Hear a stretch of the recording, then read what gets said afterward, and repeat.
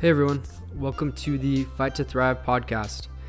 I'm Dr. Tyler Simmet. I'm a physical therapist and the captain in the U.S. Army. So this podcast is meant to serve as kind of your one-stop shop for tools to improve the physical, psychological, nutritional, emotional, and spiritual aspects of your life, as I'm going to speak with experts throughout all of these fields.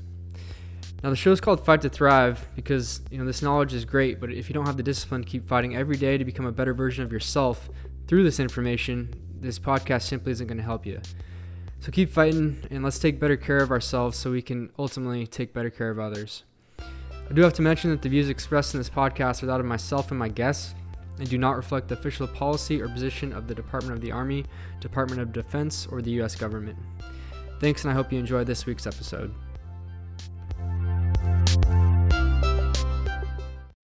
All right, thanks everyone for tuning in this week. So this week we are fortunate enough to have Dr. Allison Bragger here with us, and she is a neuroscientist. She is a former CrossFit Games athlete. She is also a sleep researcher that kind of helped write the quote unquote book for sleep for the Army right now in the new FM 7-22. She is an athlete currently on the Army Warrior Fitness team, where she still competes in CrossFit, and she's also one of the team directors for Human for Performance, and she's active duty Army. She's a major. She's located in Fort Knox, Kentucky. So welcome to the show. Hey, it's great to be here and have the connections through Joe, who I competed pretty much right next to at the 2013 CrossFit Games. Yeah, so Joe Shamanik, who was one of our previous guests that we had on the show, he connected Allison and I, so very thankful for that. And we had a really good discussion and had a good time. Hopefully, we can have him on again soon because he's very, very knowledgeable, but also, just a good guy, good personality, fun to talk to. Yeah, actually, I just wanted to show you. I always have this on my coffee room table, his children's book, Lucy Meets a Powerlifter. And I give this to every single one of my friends who has a girl from now on. I love that. Yeah, I think I haven't read it yet, but I think from the concepts of it, anyone with kids, it could be a good thing. Even for any just girls in general, there's still I feel like this weird attitude towards, lifting with females and the fear that you're going to get bulky and all of these unwarranted or irrational thoughts around resistance training with females. And I think that that's a really good book to help set the tone at an early age, to kind of help combat that a little bit maybe. Oh yeah, for sure. I mean, strongest new skinny, right? I think that's one, of the many positives that CrossFit and this whole direction of Olympic weightlifting has brought out is that strongest new skinny, and it's I think on its way to diminishing issues related to body image and what society thinks women should look like. Yeah, love it. Yeah, so there's not a lot of neuroscientists that I've met, that are active duty in the Army. So I was just kind of curious as to kind of what led you to join the Army and what that process kind of looked like. Sure. So there are very few of us. We're part of, honestly, I think it's the smallest AOC of the Army, the 71 Foxtrots, which is research psychology. And even in that AOC, there's so many subdisciplines. So neuroscience makes up a very small portion of that. I think, don't quote me on it, but in general, there's 5 of us who are actually disciplined in neuroscience. We have social psychologists, research psychologists, et cetera, et cetera. So I've always, been enamored by neuroscience. I always was enamored by doing public service. A lot of my family are teachers, and my mom worked for the state of Ohio when I was growing up. So I'd always been committed to selfless service. I actually got recruited and got into West Point when I was in high school, but then 9/11 happened, and my parents were like, you are absolutely not going to the Naval Academy or West Point. Like, Mm. choose another school. So I pretty much went to the antithesis of West Point, which, right here, my alma mater, Brown University. Not, to be rebellious against my parents. It's just, I just thought that school could provide the best quality of life. And I was getting recruited by track and field. So that obviously had like a huge bearing on my decision.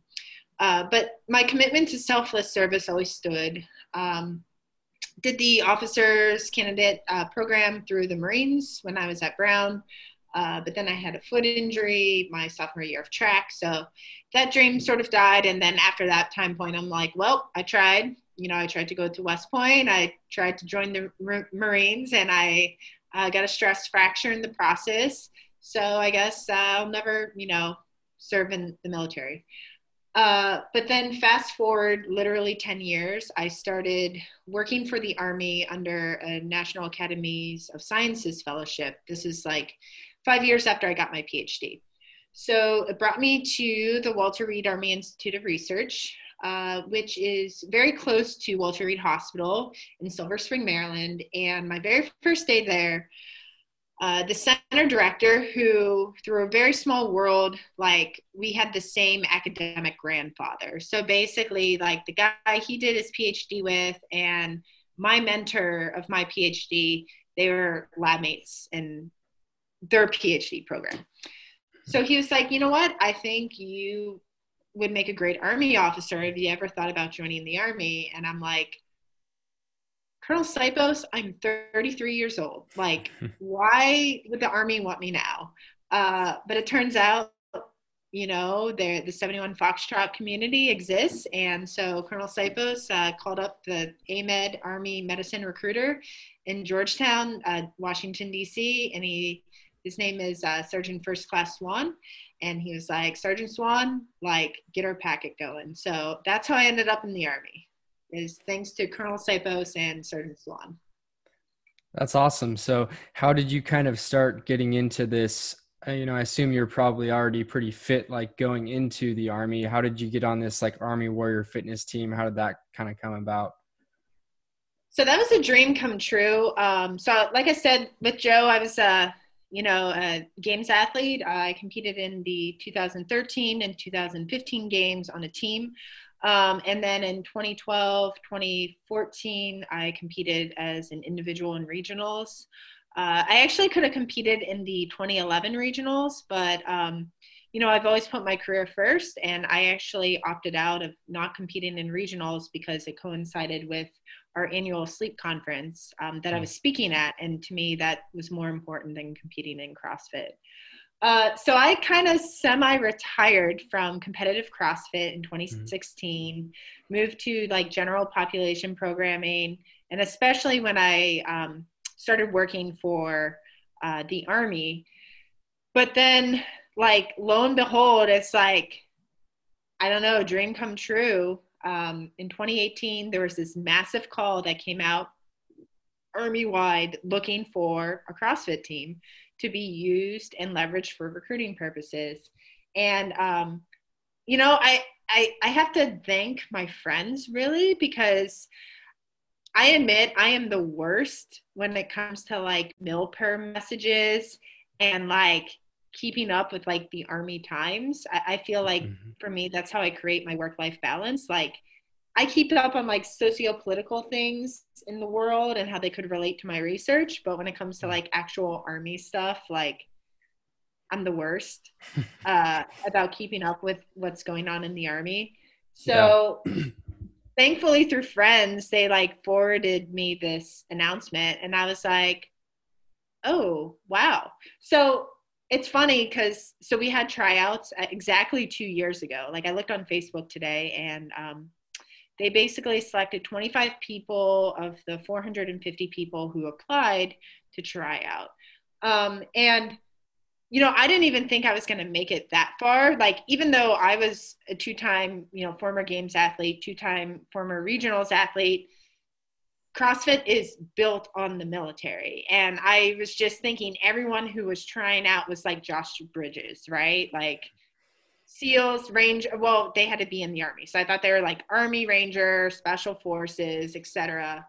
And I got to tryouts, and I was actually surprised because I had, I mean, I wasn't the best athlete there, um, but I was one of the top athletes there because of my breadth of skill set. Like I had all the complex gymnastics movements, and I was surprised. Like there was quite a few girls at tryouts who couldn't do a ring muscle up and couldn't do a handstand walk, and I'm like, how did they make it to this tryout? But anyway, long story short, they selected a team of 15. So they cut 10 people of the 25 people who tried out there.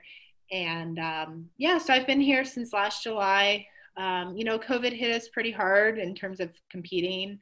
I got deployed to New York during COVID. So, I stayed busy and trained when I could, but we're really excited for the CrossFit Games season to start again. It starts in about a month from now. Really think we're going to have a team who has a shot to qualify for the games. I'm not on that team, but again, I'm also like closer to 40 now than I am 30. So I wasn't expecting to be on the team, but I'm honored to be a part of it and, contribute how I can, either like inspirationally or I handle a lot of the administrative operations of the team too. Awesome. That's really cool. So yeah, sorry, forgive my ignorance around this, but so basically you guys put together, or the Army puts together a CrossFit team, like an all-star CrossFit team, and then they're going out and competing in the civilian sector. Is that kind of how it's working? Yeah, so it's the same as the World Class Athlete program. So, there's like select Army soldiers who train in Colorado Springs and compete in the Olympics, or like the Army marksmanship team. They compete in the biathlon in the Olympics too. It's the same thing with us. Like our expectation is to qualify, or at least try to qualify for the CrossFit Games and to compete in all those sanctional and high level CrossFit competitions as possible. We do like smaller competitions. We did do one last week in Oklahoma because we have to like align where we compete with the recruiting mission. So right now the recruiting command is targeting, I think, 47 different cities. And so we try to leverage our competitions like around those 47 cities, but obviously like most of our competitions are in like major metropolitan hubs. So Mm-hmm. it's an easy mission to accomplish.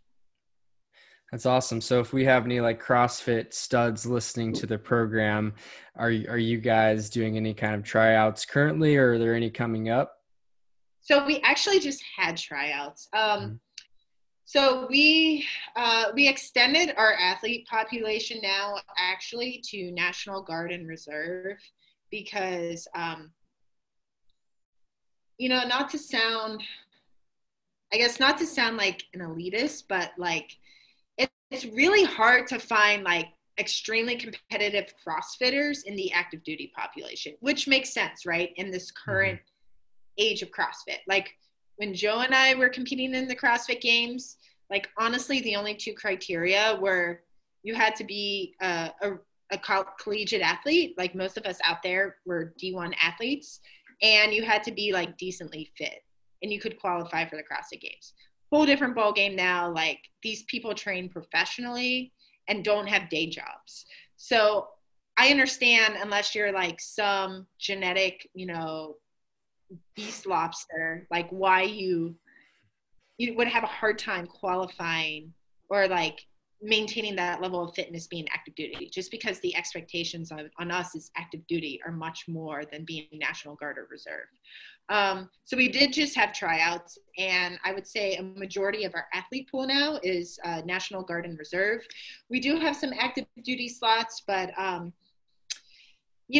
lot of it too, it kind of depends on your branch, because you might be in that point in your career where your branch says no. Like there was athletes in the past that we wanted that we couldn't get because the human resources command was like, no, this is not fit with their career progression, so you're not having them. And then two, it depends on like like the whole talent management pool of the Army. There's so many more factors about it that you wouldn't even realize until you were in the thick of it, in terms of like, it's not just your athletic potential. Sure. So And maybe that's just, why I feel like even more blessed is like, it was just like, for me, it was right time, right place. And I feel like with my teammates too, it's like, and we realized that it's like, we really have the best job in the Army and have nothing to complain about. yeah, that's awesome. It sounds like a great opportunity. So yeah, maybe for those, interested, keeping an eye out on maybe some of those Milper messages, or, more of those current event things that are coming out within the Army, and maybe for the next year's class potentially.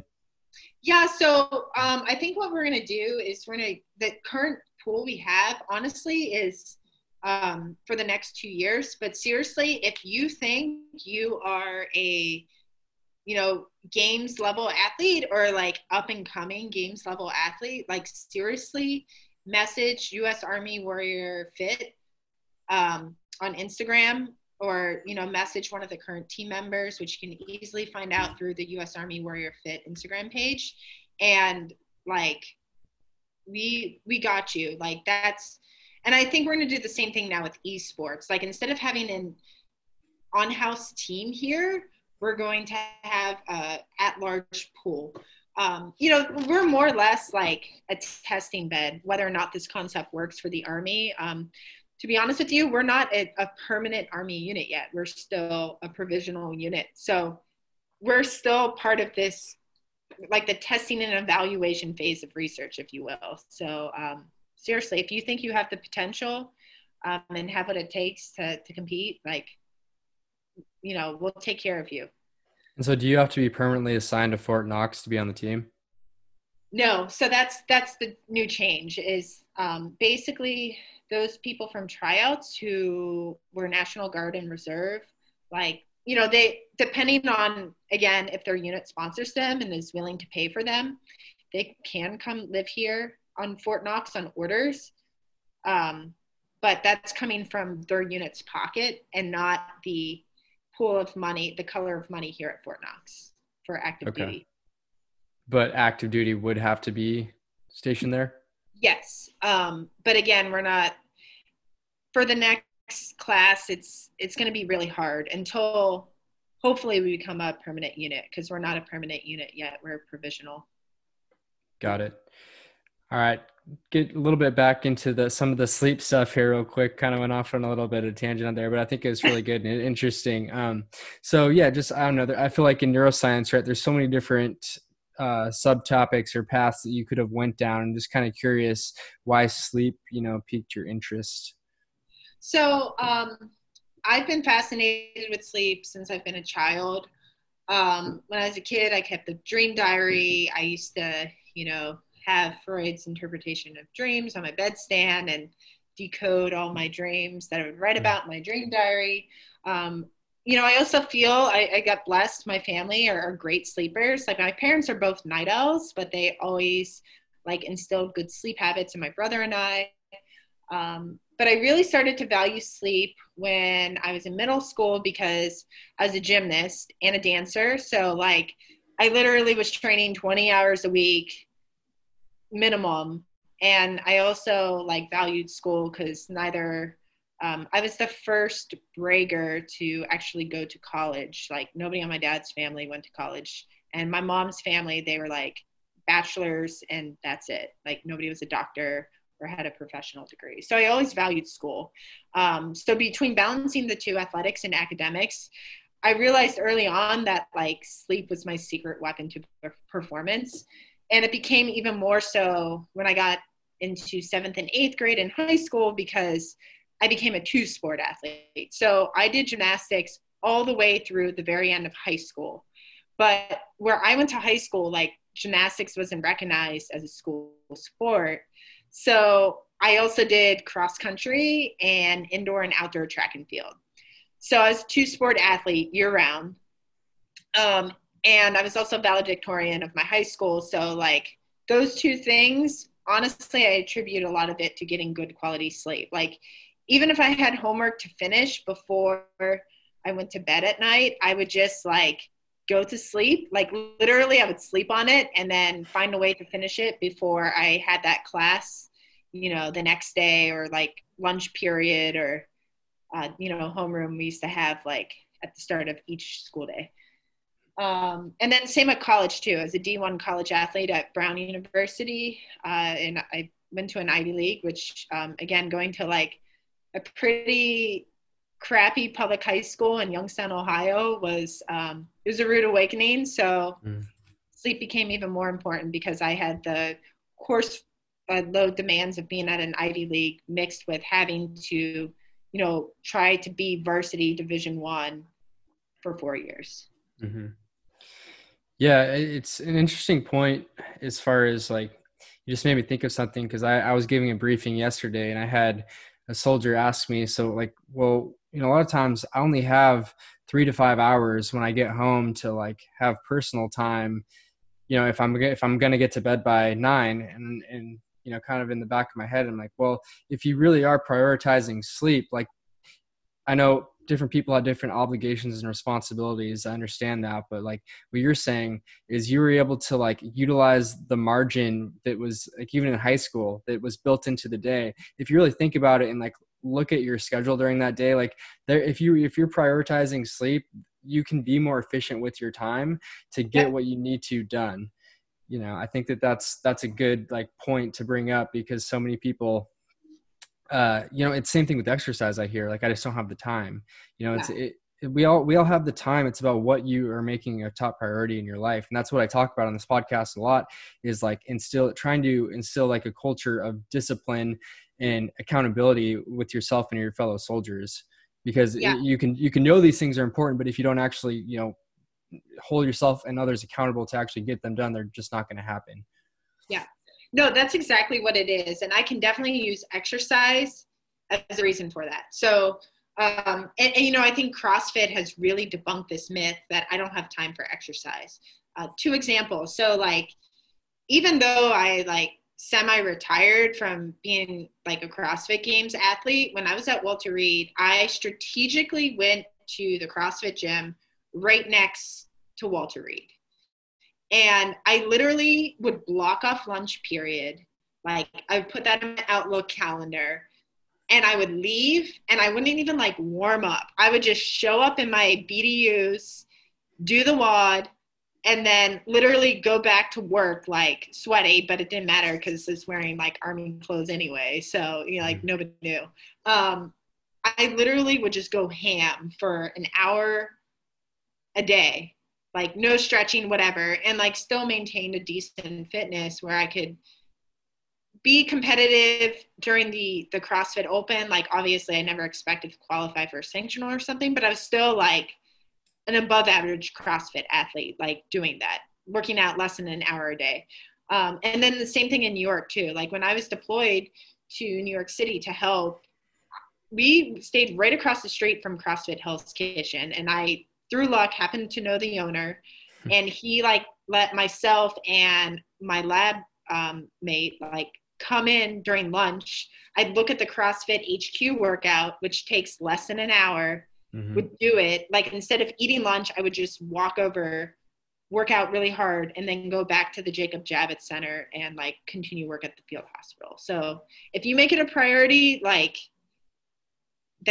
you have time for it. And it's the same with sleep too. Like we did the same thing during COVID. Like we were working 16-hour days sometimes, especially in the beginning.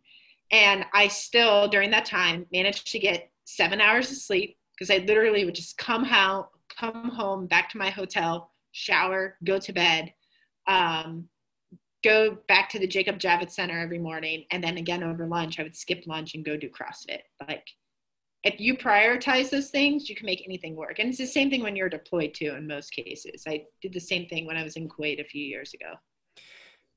Yeah, that's one thing that's so great about like the CrossFit style of working out, is it's so comprehensive, and you're able to be really efficient with your time and get strength training, get cardiovascular training in a good hard 45-minute session.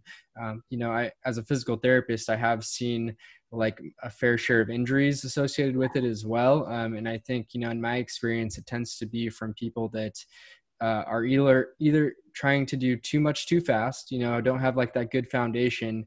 And sometimes that's also a combination of that and like poor coaching or just kind of inexperienced coaching and programming. And so I would just caution if you're going to get into it. I think it's an excellent thing, but doing your research and making sure that your coach is well experienced and that is going to progress you appropriately. Yep.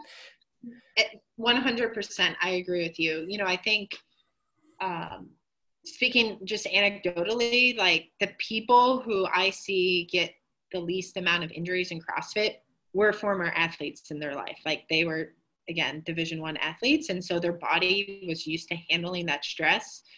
It's the people who literally go from couch to the CrossFit gym that are at the biggest risk, right? Is because their bodies have never been exposed to that stress before. Mm-hmm. Absolutely. So I guess while we're on the topic still, so CrossFit or any form of exercise, there's a lot of good evidence to kind of support that with being beneficial towards your sleep hygiene. And just kind of curious if you could touch on that a little bit, and then like how CrossFit has helped maybe not only your sleep, but like other parts of your overall, health and wellness.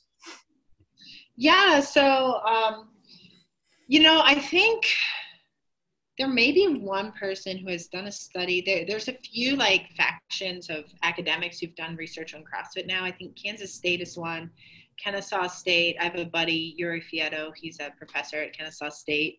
I was involved with, he did a study where he actually found that the elite CrossFitters, our VO2 max isn't like impressive. It's actually average, but what makes an elite CrossFitter elite is the ability to cycle through lactic acid and have that like lactate shuttle response be like phenomenal compared to other athletes.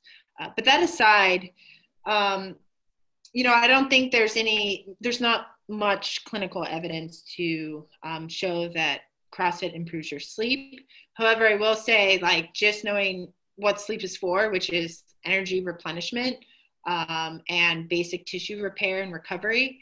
The stimulus that CrossFit provides does lend credence to having quality sleep at night because your body recognizes that it needs that. For me personally, and this is, again, I'll speak as an expert, like somebody who has a PhD in physiology. I think the biggest benefit to CrossFit is, again, what you said before, is efficiency and reaching towards this idea of allostasis. So, you have homeostasis, which is this balance between activity and rest. But then when you micro stress a system, you can achieve a new baseline in the positive direction, where basically you could do more work in less time. You can get more sleep in less time. Like basically your whole physiological system becomes more efficient. And to me, I think that's like one of the greatest benefits of CrossFit is achieving this new state of allostasis. And as an example to that, again, anecdotal, I think once you're a CrossFit Games athlete, you're always a CrossFit Games athlete.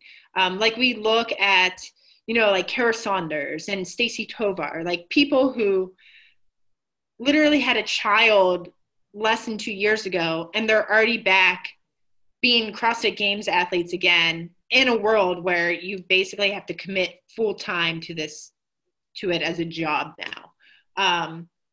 That's I think the best example of allostasis, because even myself, like, I was only working out less than an hour a day, going back and forth between lunchtime at Walter Reed, but I was still able to like get back on a competitive program pretty quickly and continue being competitive again, because during that time I was in like an allostatic state, if that makes sense. Kind of. So you said that you're able to get more sleep in less time. Do you mean like better quality sleep in less time? Yeah. So that's when we talk about sleep, timing is important, but also quality is even more important, because when it comes to sleep, you have non-REM sleep and you have REM sleep. And the deeper stages of non-REM, stage 3, is very restorative. REM sleep is also very restorative. And so when you do like high intensity exercise, and this has been shown, like you tend to progress into non-REM stage 3 sleep pretty rapidly, and you tend to stay in it longer because you've depleted your body of these energy reserves of glucose and fats. And that's the only time where they can be replenished is through non-REM stage 3 sleep. And yeah, that's the best example I can give you. Got it.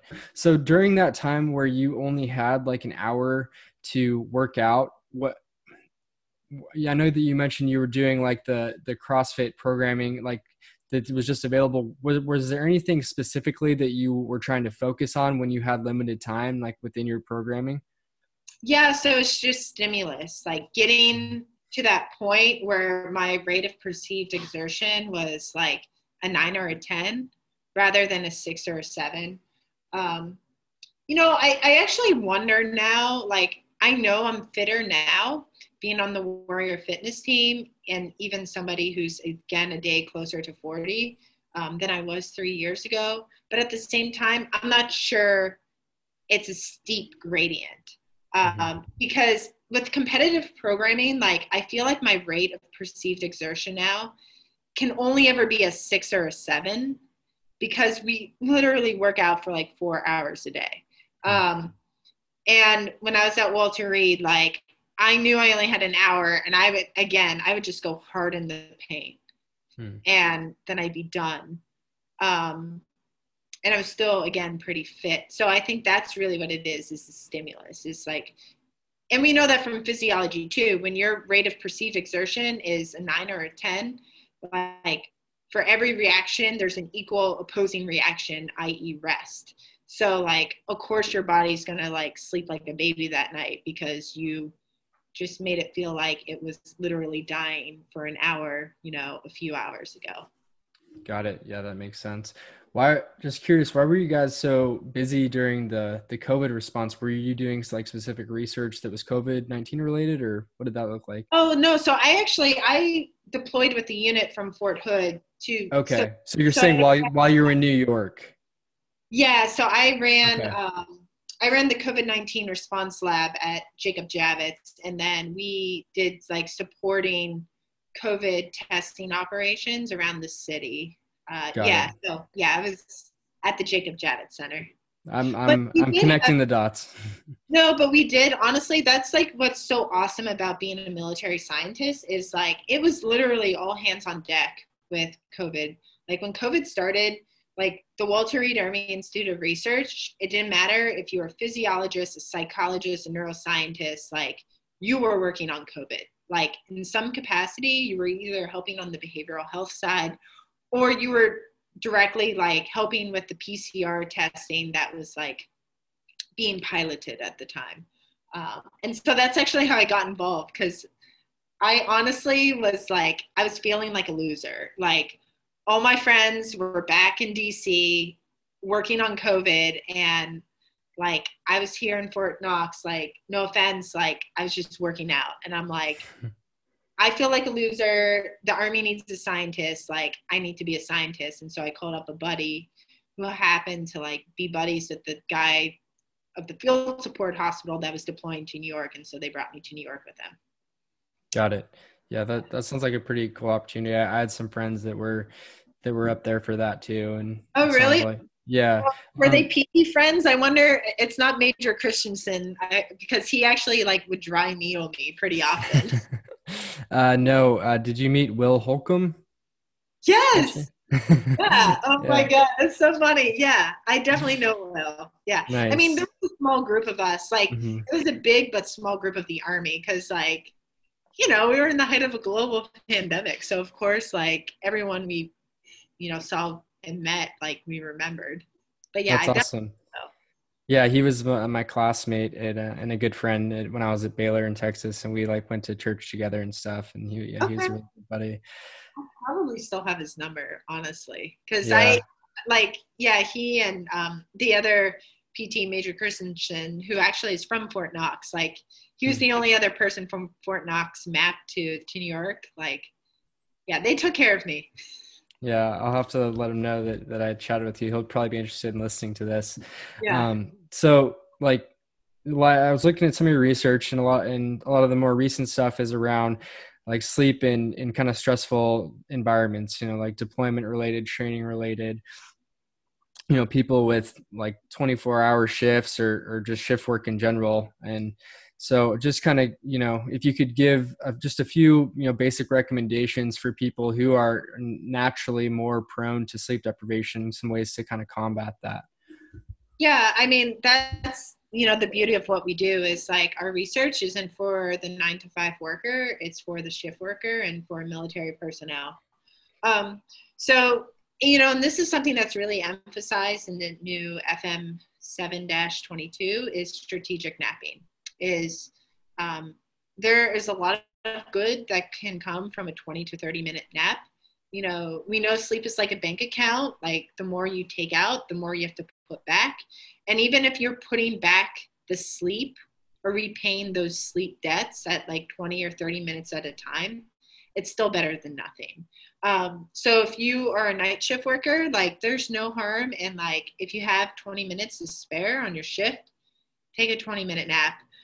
If you're doing 24-hour continuous operations in an austere environment, it's the same thing, like multiphasic napping. That's what we call it. The other thing is caffeine dosing. So there's no harm in taking caffeine. Like, yes, we try to get our soldiers to abstain from energy drinks. First and foremost, we know they're neurotoxic. We have division-wide Army data now to show that it puts a soldier at risk for PTSD, anxiety, and depression if they're consuming 2 or more energy drinks a day.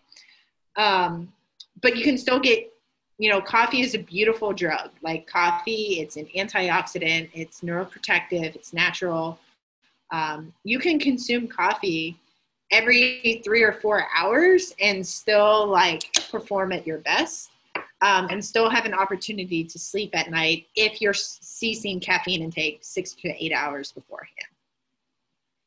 Awesome. So, that was one thing I was kind of curious about because, I did see some of those recommendations for like 6 to 8 hours, but I was just wondering about like the cumulative effect if you are consuming like, lots of, because it's like, yeah, if you start, like if I cut that off at 6 hours, but I just consumed like 500 milligrams, is that equal to, you know what I mean? Like, is that like, do you have like any specific guidance as far as like specific dosing around that cutoff time?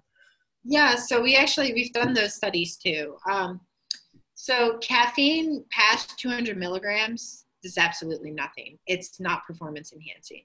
So those people who, take, especially if it's chronic, right? Like if you are chronically consuming pre-workout before you train, like it's not doing anything.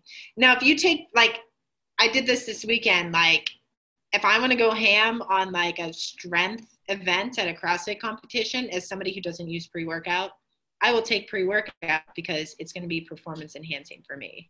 But yeah, past 200 milligrams, like if you are a chronic caffeine user, caffeine does nothing. And just for reference, what does like a standard, 8-ounce cup of coffee contain?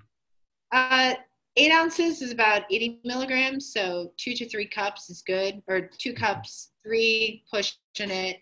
Energy drinks, again, another reason why, like, in my opinion, they're bogus is the only one that has under 200 milligrams is that tiny Red Bull can. It has 110. If you get the 8-ounce can. So if you get the 16-ounce Red Bull can, you're already over your limit.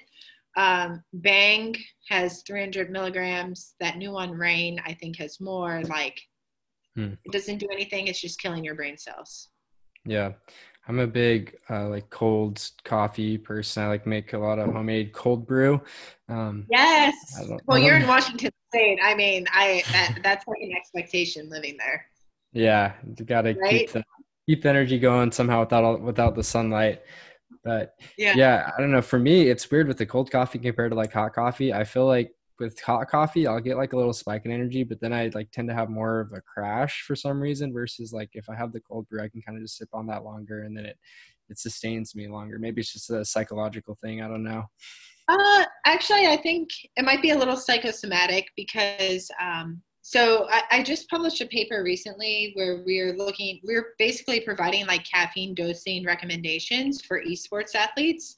And I did come across a study that was done.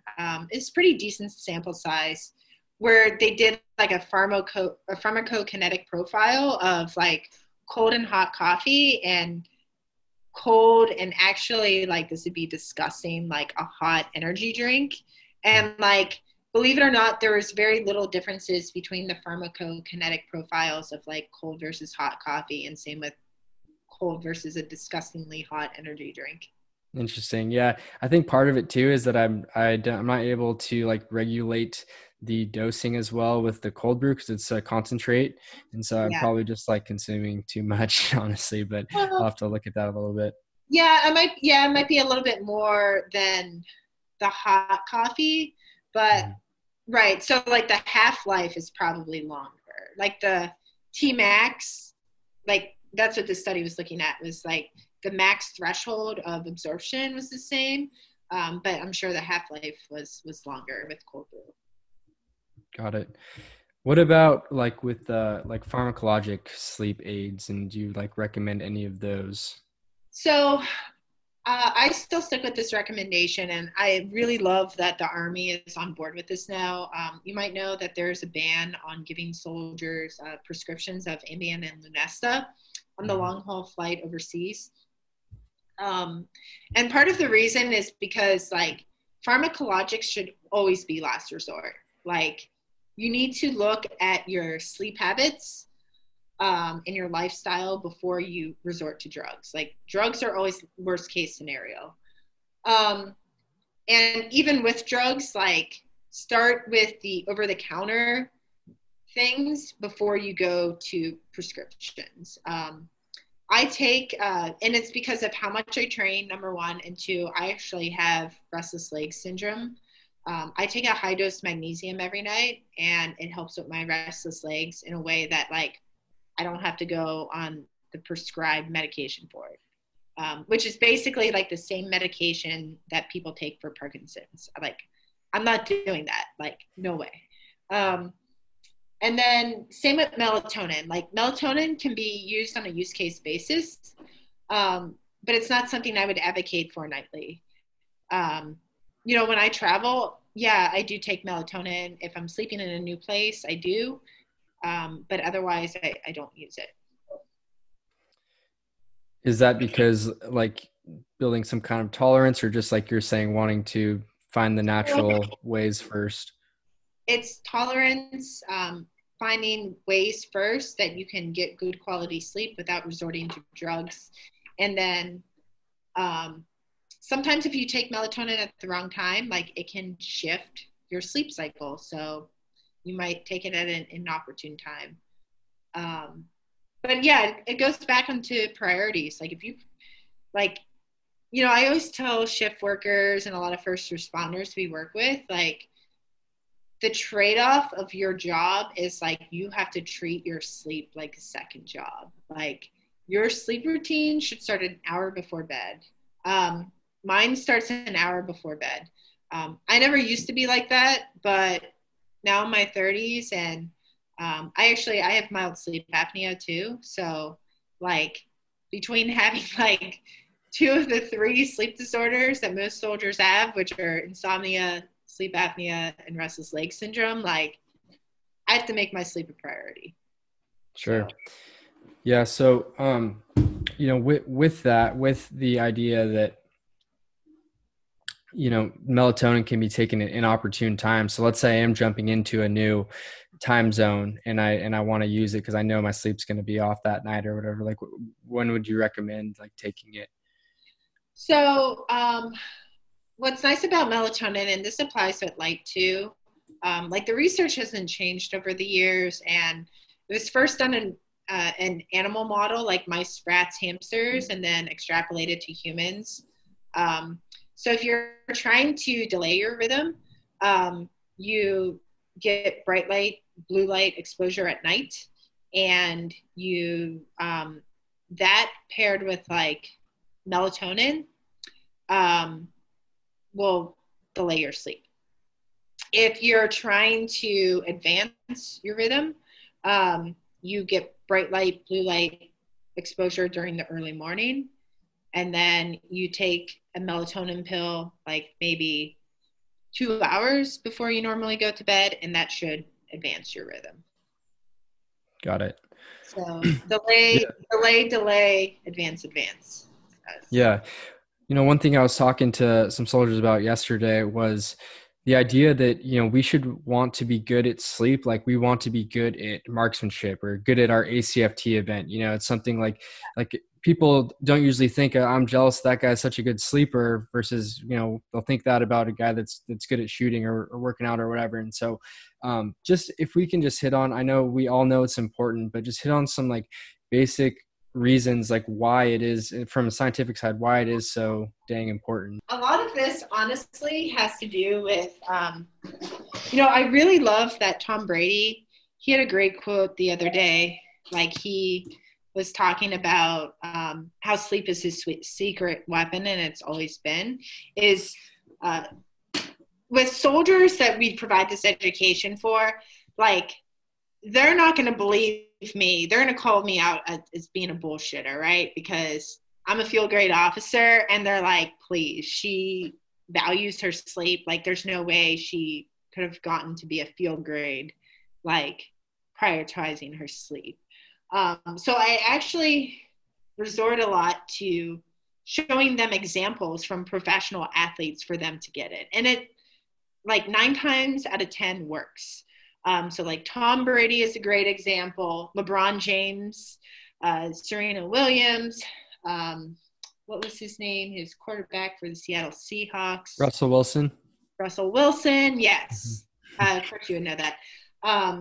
Like that's what I have to do. Or like Ariana Huffington, right? Like great examples. Elon Musk, I think the man is blessed with the genetic trait of short sleep, but, I try to like gloss over that one with my soldiers, but that's what I do. It's like, there's a reason why we use pro sports as a model, even for our military research in sleep.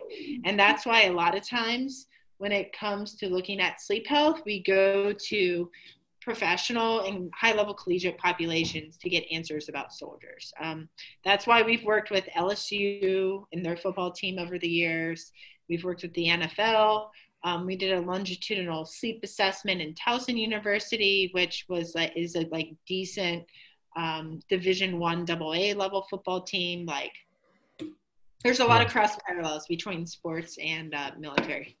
Yeah, I have a lot of the same conversations that I actually had my buddy who plays for the Tampa Bay Lightning pro hockey team.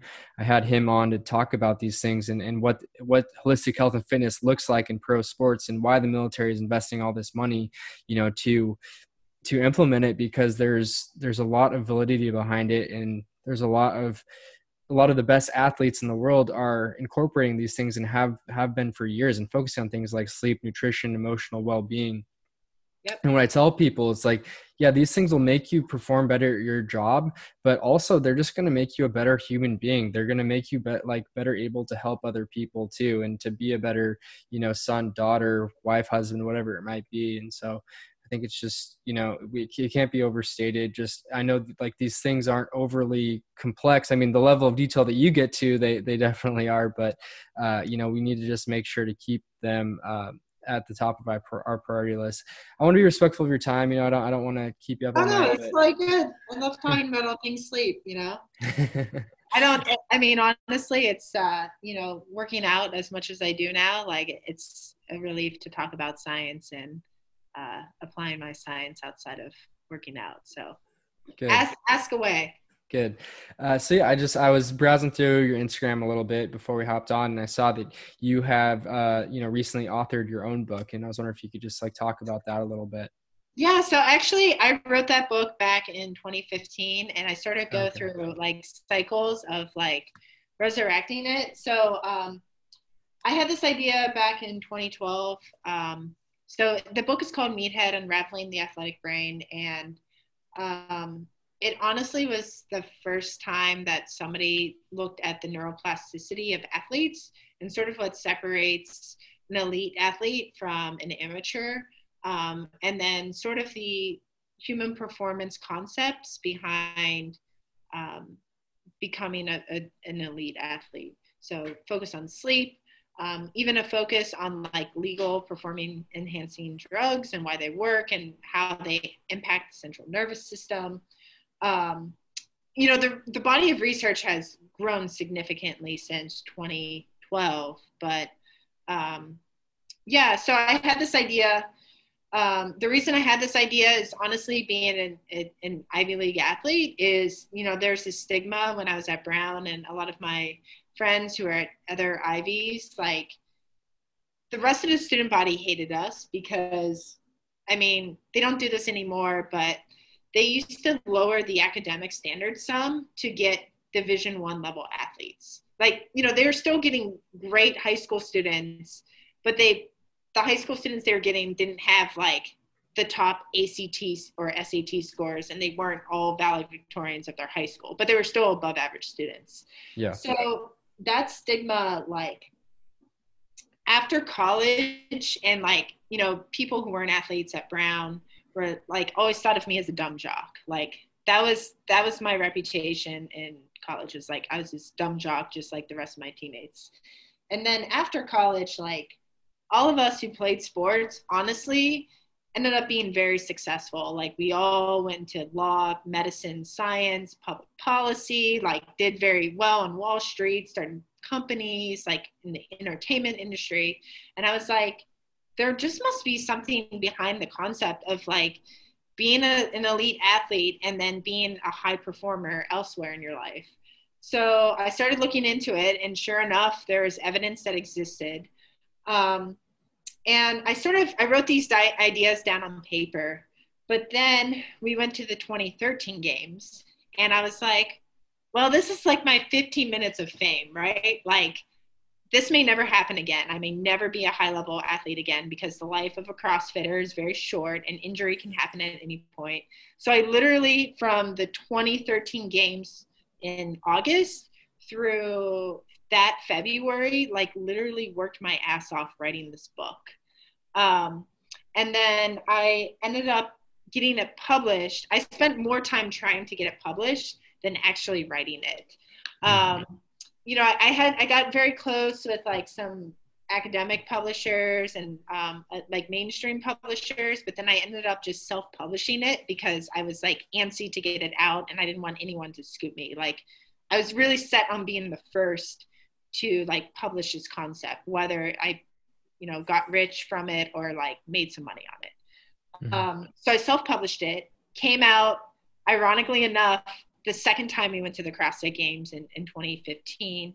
Honestly, I don't make much money from it. I lose money instead of make money because, I buy my own book back eventually to like sell to other people. But usually when I sell it, it's like in the domains of charity. Like I was selling my book recently. If you donated $20 to Out Athletics, which is an LGBT organization to support the LGBT community through sport. But it's sort of like been what I've built my career around. Like a lot of people now recognize me as an expert in neuroscience and athletic performance because of this book. And yes, I've done like the research to warrant that expertise. But it's also helped like me more professionally than, personally make a buck or two. That's awesome. Where could people find it if they're interested in purchasing it? So it's usually just through Amazon. So it's available through ebook, softcover, hardcover. Honestly, if you hit me up on Instagram, if you donate to like the Out Foundation, I will send you a copy. It's my Instagram's Jock, ZZZ. You can buy it on like barnesandnoble.com too, but yeah. Yeah, I'll put a link to it in the show notes too. Yeah, I'm definitely looking forward to reading that. It's very interesting, and I've always been interested in like optimal performance. And one thing I realized, when I was in high school in the same domain was, it all starts in the brain. Like there, once you get to higher levels of sport, everyone has a good physical training program, right? It's Yeah. who is able to perform at their best when they need to, because they're doing the things off the field, right? Yeah. Partially that, but also knowing how to prepare your mind too. And that's one thing I've been getting interested in, as well as like sports psychology and dealing with performance anxiety and things like that. And because there's that happens in the military too, that I've seen with like people who will train up for their ACFT really well and do great, and then they get on test day to do it, and they just they kind of they freeze up. Kind of maybe a different discussion, but I think that just but in the same realm, right? In the same idea. Yeah, I mean, mental preparation is such a huge part of it. I never really thought I mentally prepared, but then I realized, like, after years and years of competing in athletics and not stopping, like, my mental preparation is like the Michael Phelps mental preparation, where he puts on his beats and listens to like Dr. Dre. Like, I've done the same thing since high school. Like, I put on my beats or like whatever headphones I have, and I like listen to like hardcore trap music, like to psych me up. Like, to this day, I was doing that this weekend. Some people use imagery. I think it is individualized, but like mental preparation is key. And it's the same thing, you're right, with military operations. Like, you have to get in that mindset before you, or in that preparatory state before you're ready to compete. And even with the ACFT, this is something we do in CrossFit now, and especially as we're preparing for the Open, is like we do like competition style programming where like we are each other's judges. Like, we'll take turns judging each other, and we do like some days we'll go head to head and like do mock competitions, like especially leading up to a competition. Like, you have to do that, and you have to treat the ACFT the same way. It's just like, that's the Army motto, right? Like, train as you fight. There's a reason why we do these military training exercises, because you don't want combat, and when you're in a firefight, to be the very first time that you're operating your weapon system, like an Abrams M1 tank, right? Like, you don't want to be the loader and the gunner and doing that for the first time in combat if you didn't actually like use your weapon system beforehand in military training exercises.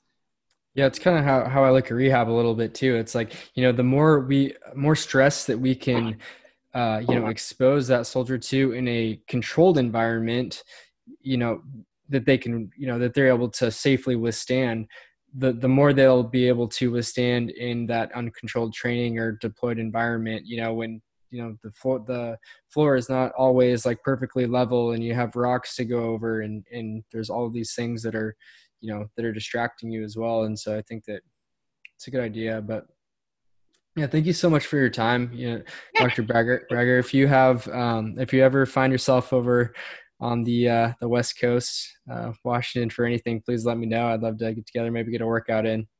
Yeah, absolutely. I'm sure, all roads through the Army lead to some people, like, the fact that like I met your friend Will in New York.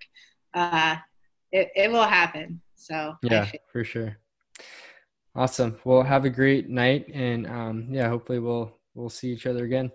Yeah, no, absolutely. And that's going to happen because you're an Army PT, and like in the Army PT world, all roads lead through Colonel Deirdre Tahan. So Oh like, yeah. and Deirdre Tahan's one of my mentors. She's my former commander at Rare.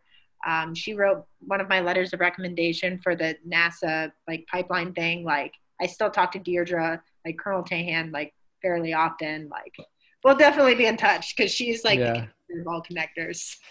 That's fun. Yeah, I was just gonna say that like everyone that I've met through this podcast or otherwise, that's the common theme, and that's their connection to PT in the Army is her. So she's a rock Yeah. star, no If doubt. she does not become a general officer, I will like literally hold like a public protest. Like, I actually just yesterday, so I subscribed to the women's ECFT page, and like lo and behold, there's like 5 posts about Colonel Deirdre Dayan because gave she gave some presentation about like how women should train up for the ACFT.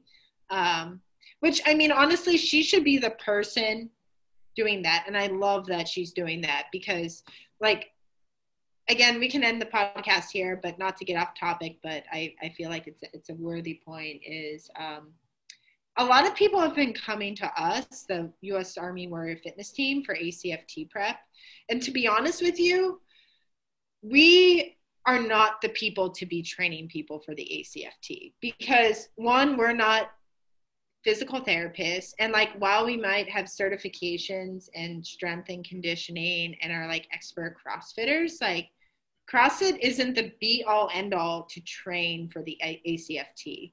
And honestly, we are so like biased, right? Because we are elite athletes, and like unfortunately the only way I know how to program is for elite athletes. Like I don't know how to do general population programming.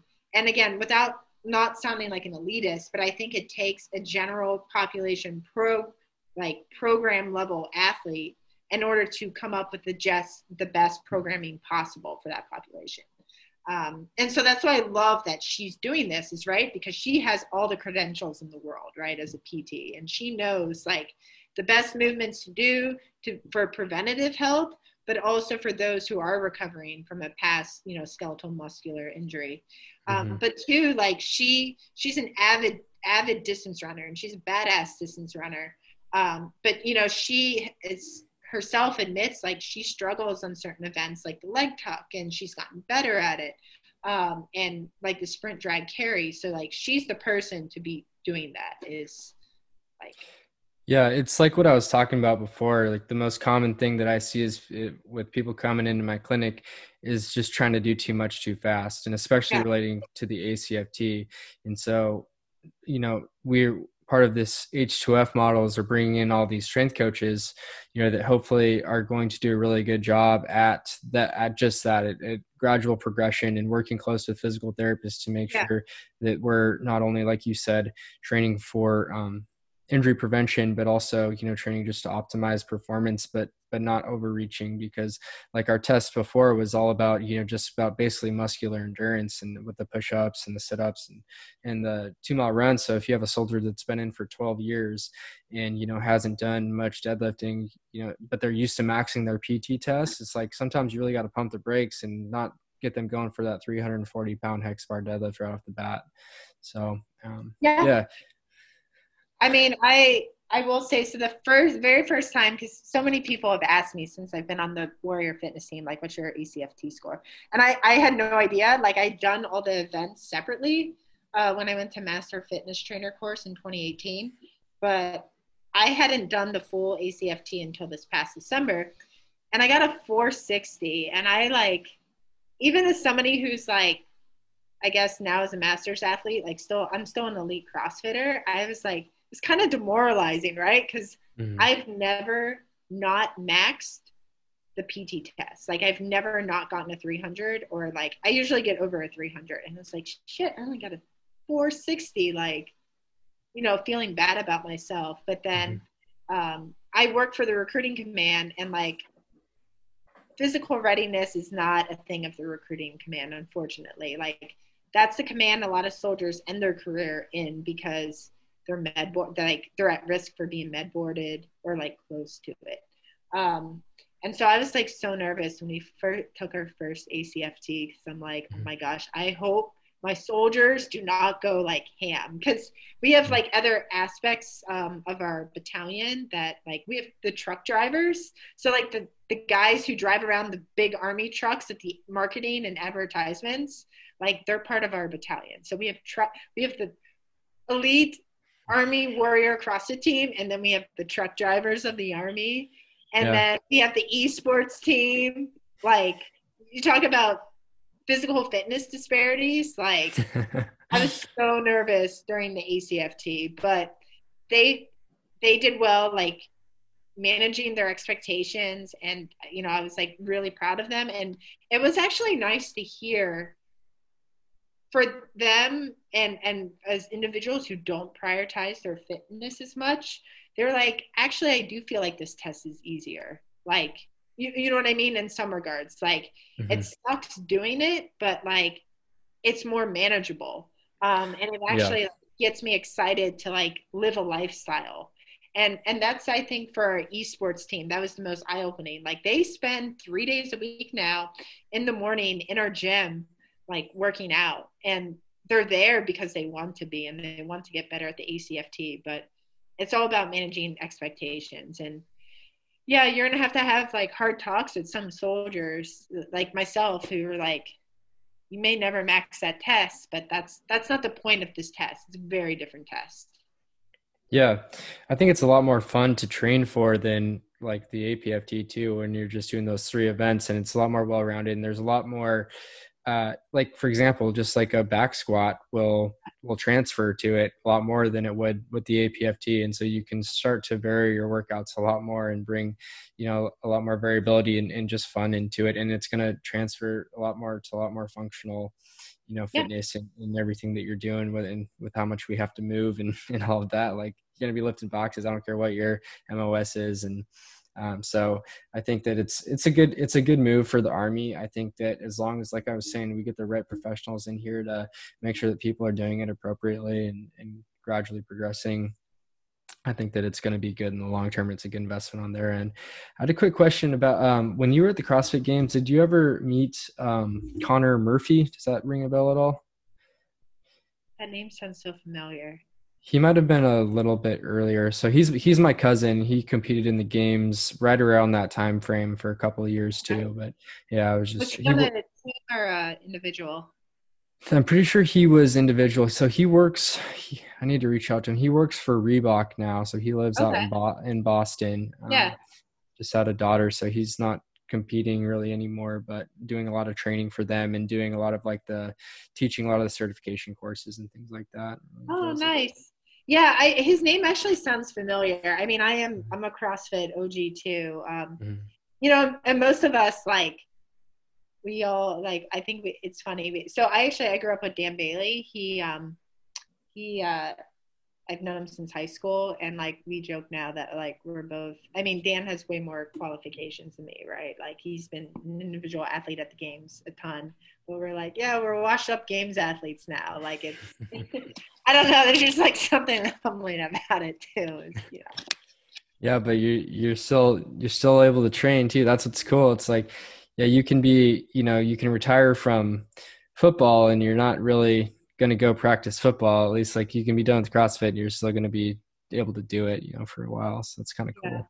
Well, and that's the thing. And honestly, it's way more fun now. Like, um, it was great to like compete at the games, and like to have that experience of Friday Night Lights at Wadapalooza and like those big events. Like, at a certain point, like, CrossFit stopped being fun. Like, when I was competing next to Joe at the 2013 games, that was so much fun. Like, best year of my life. And then we started getting really serious, and it stopped being fun. And like, that's the thing, is like, you could still have fun at CrossFit even if you have gone to that level. And you just manage your expectations, right? It's just like with the APFT standard and the ACFT standard, like, you just have to create a new standard and have an honest conversation with yourself. Like, I know I will never be as metabolically fit ever again, because you know what? When I try, I throw up. At this competition, like, hands down. So last week, at this competition, we had to do 1 minute max on the bike erg, and then have a 2 minute reset and do 1 minute max on the ski erg, and then do that twice. I literally threw up 3 times after that, because like, my body was like, I cannot handle like you redlining anymore. Like, I'm old, I can't do it. Um, But you have to reset your expectations, like metabolic workouts, like strength stuff, right? Like I will never snatch as much as I used to in 2015. I will never clean and jerk as much ever again. And I could probably do it, but I'd get injured in the process. And to me, it's not worth it. Yeah. I think it's a good point because like you mentioned Tom Brady, it's funny because I was just talking about him too with some people. I mean, who's not right now, I guess, right? Because Yeah. he just won his seventh Super Bowl. But Especially um, I saw on Barstool Sports today. Oh my God, that was so amazing. The boat party they had. when Like he was throwing they're all the Lombardi yeah, Trophy around, yeah, throwing it. Oh my God, that was amazing. I reposted that on Instagram today. Love yeah, it. he was having a good time.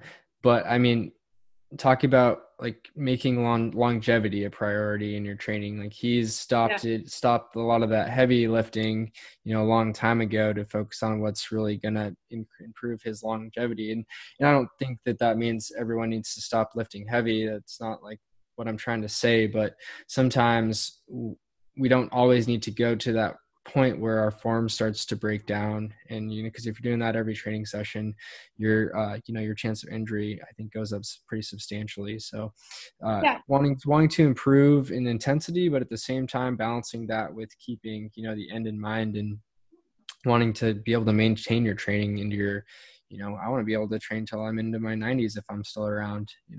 Oh yeah, same here. Like I tell people, like for me, the best way to go out would be like, and like honestly, like this sounds morbid, but like doing a full on sprint workout when I'm like 90 years old and going to cardiac arrest. Like you know what I mean? Like Yeah. that's or like doing a cross like it'd be whatever, like 83 and if CrossFit is still like a approved or like popular form of training, I don't think it's going away anytime soon. Like Yeah. just going But to if you cardiac but if arrest while training. Like But if you've been training like your whole life like that, the likelihood that you're gonna go out that way actually decreases substantially, right?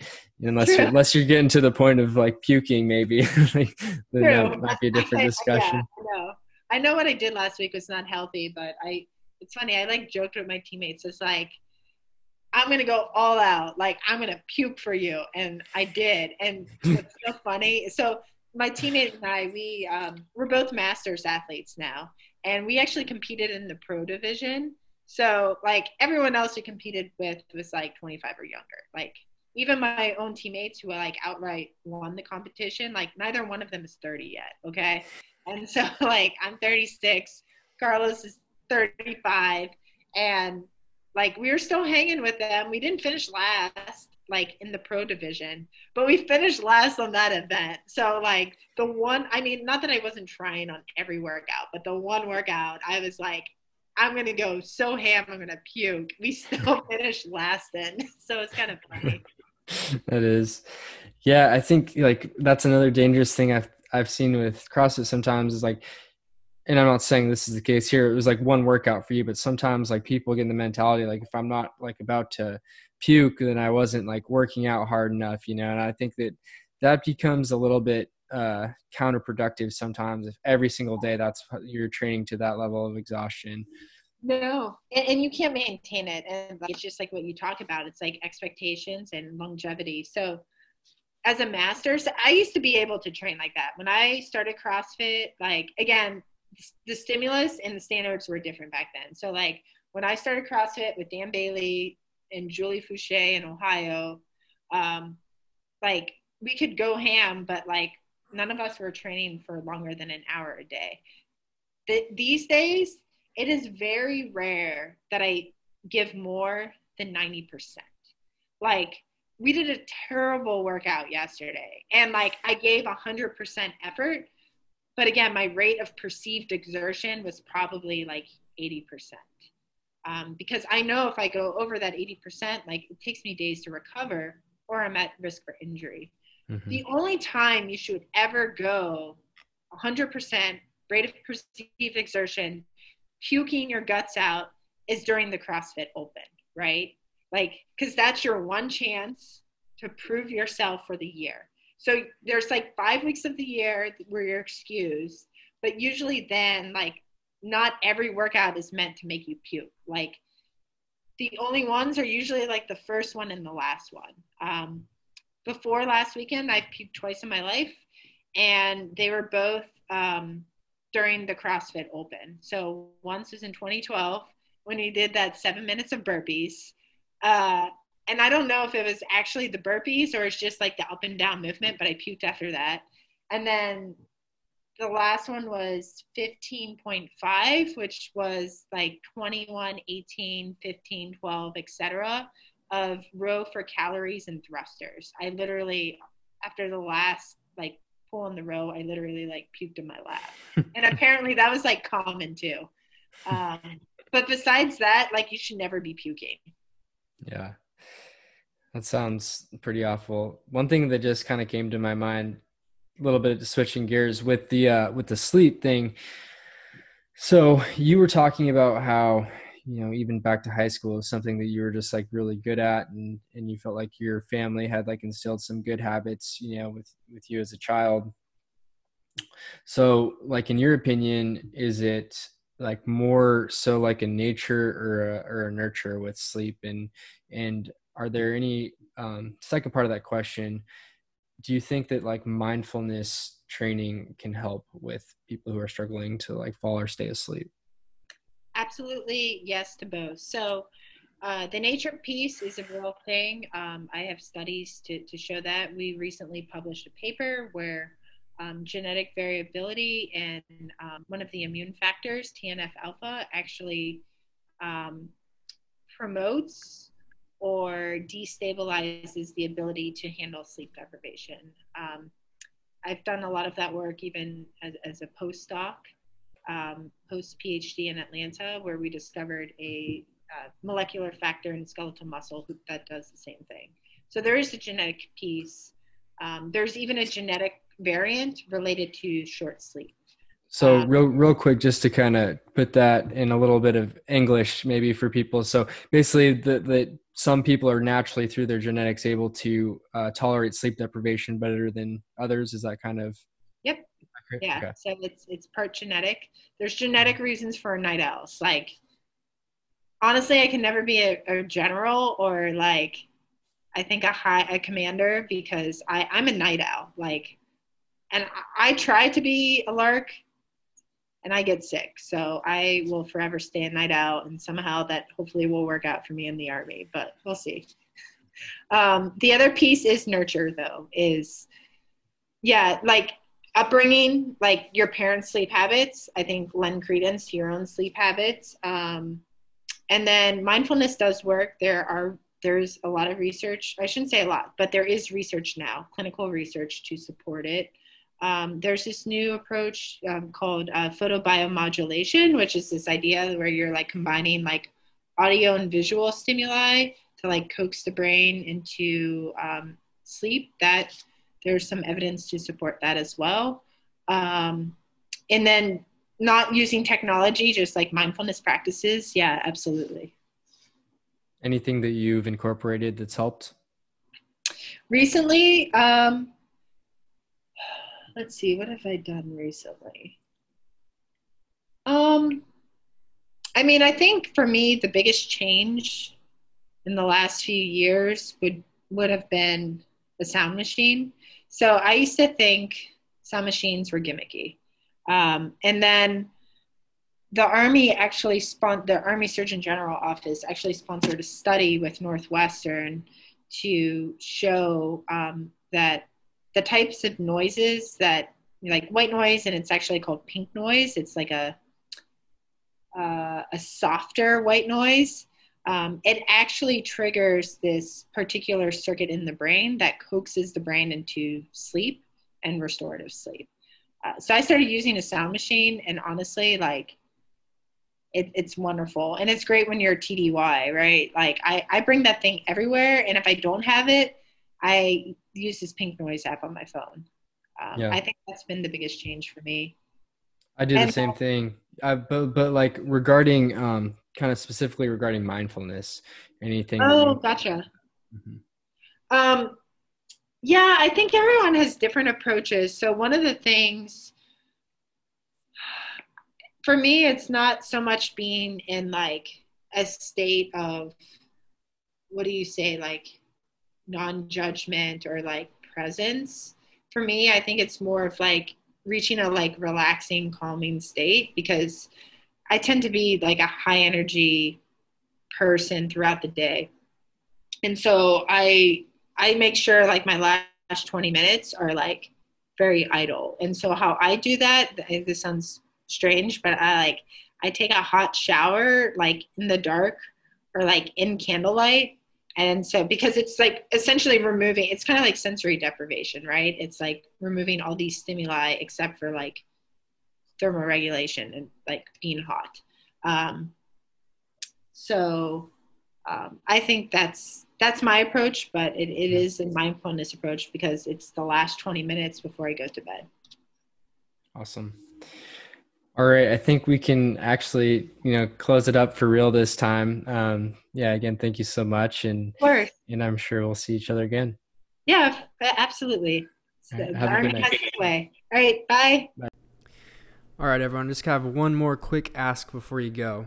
If you got something out of or you just enjoyed this week's episode, it'd really mean a lot if you could take the time to either subscribe, review, or share this podcast with your family, friends, fellow servicemen and women, whoever you think might be able to benefit from it.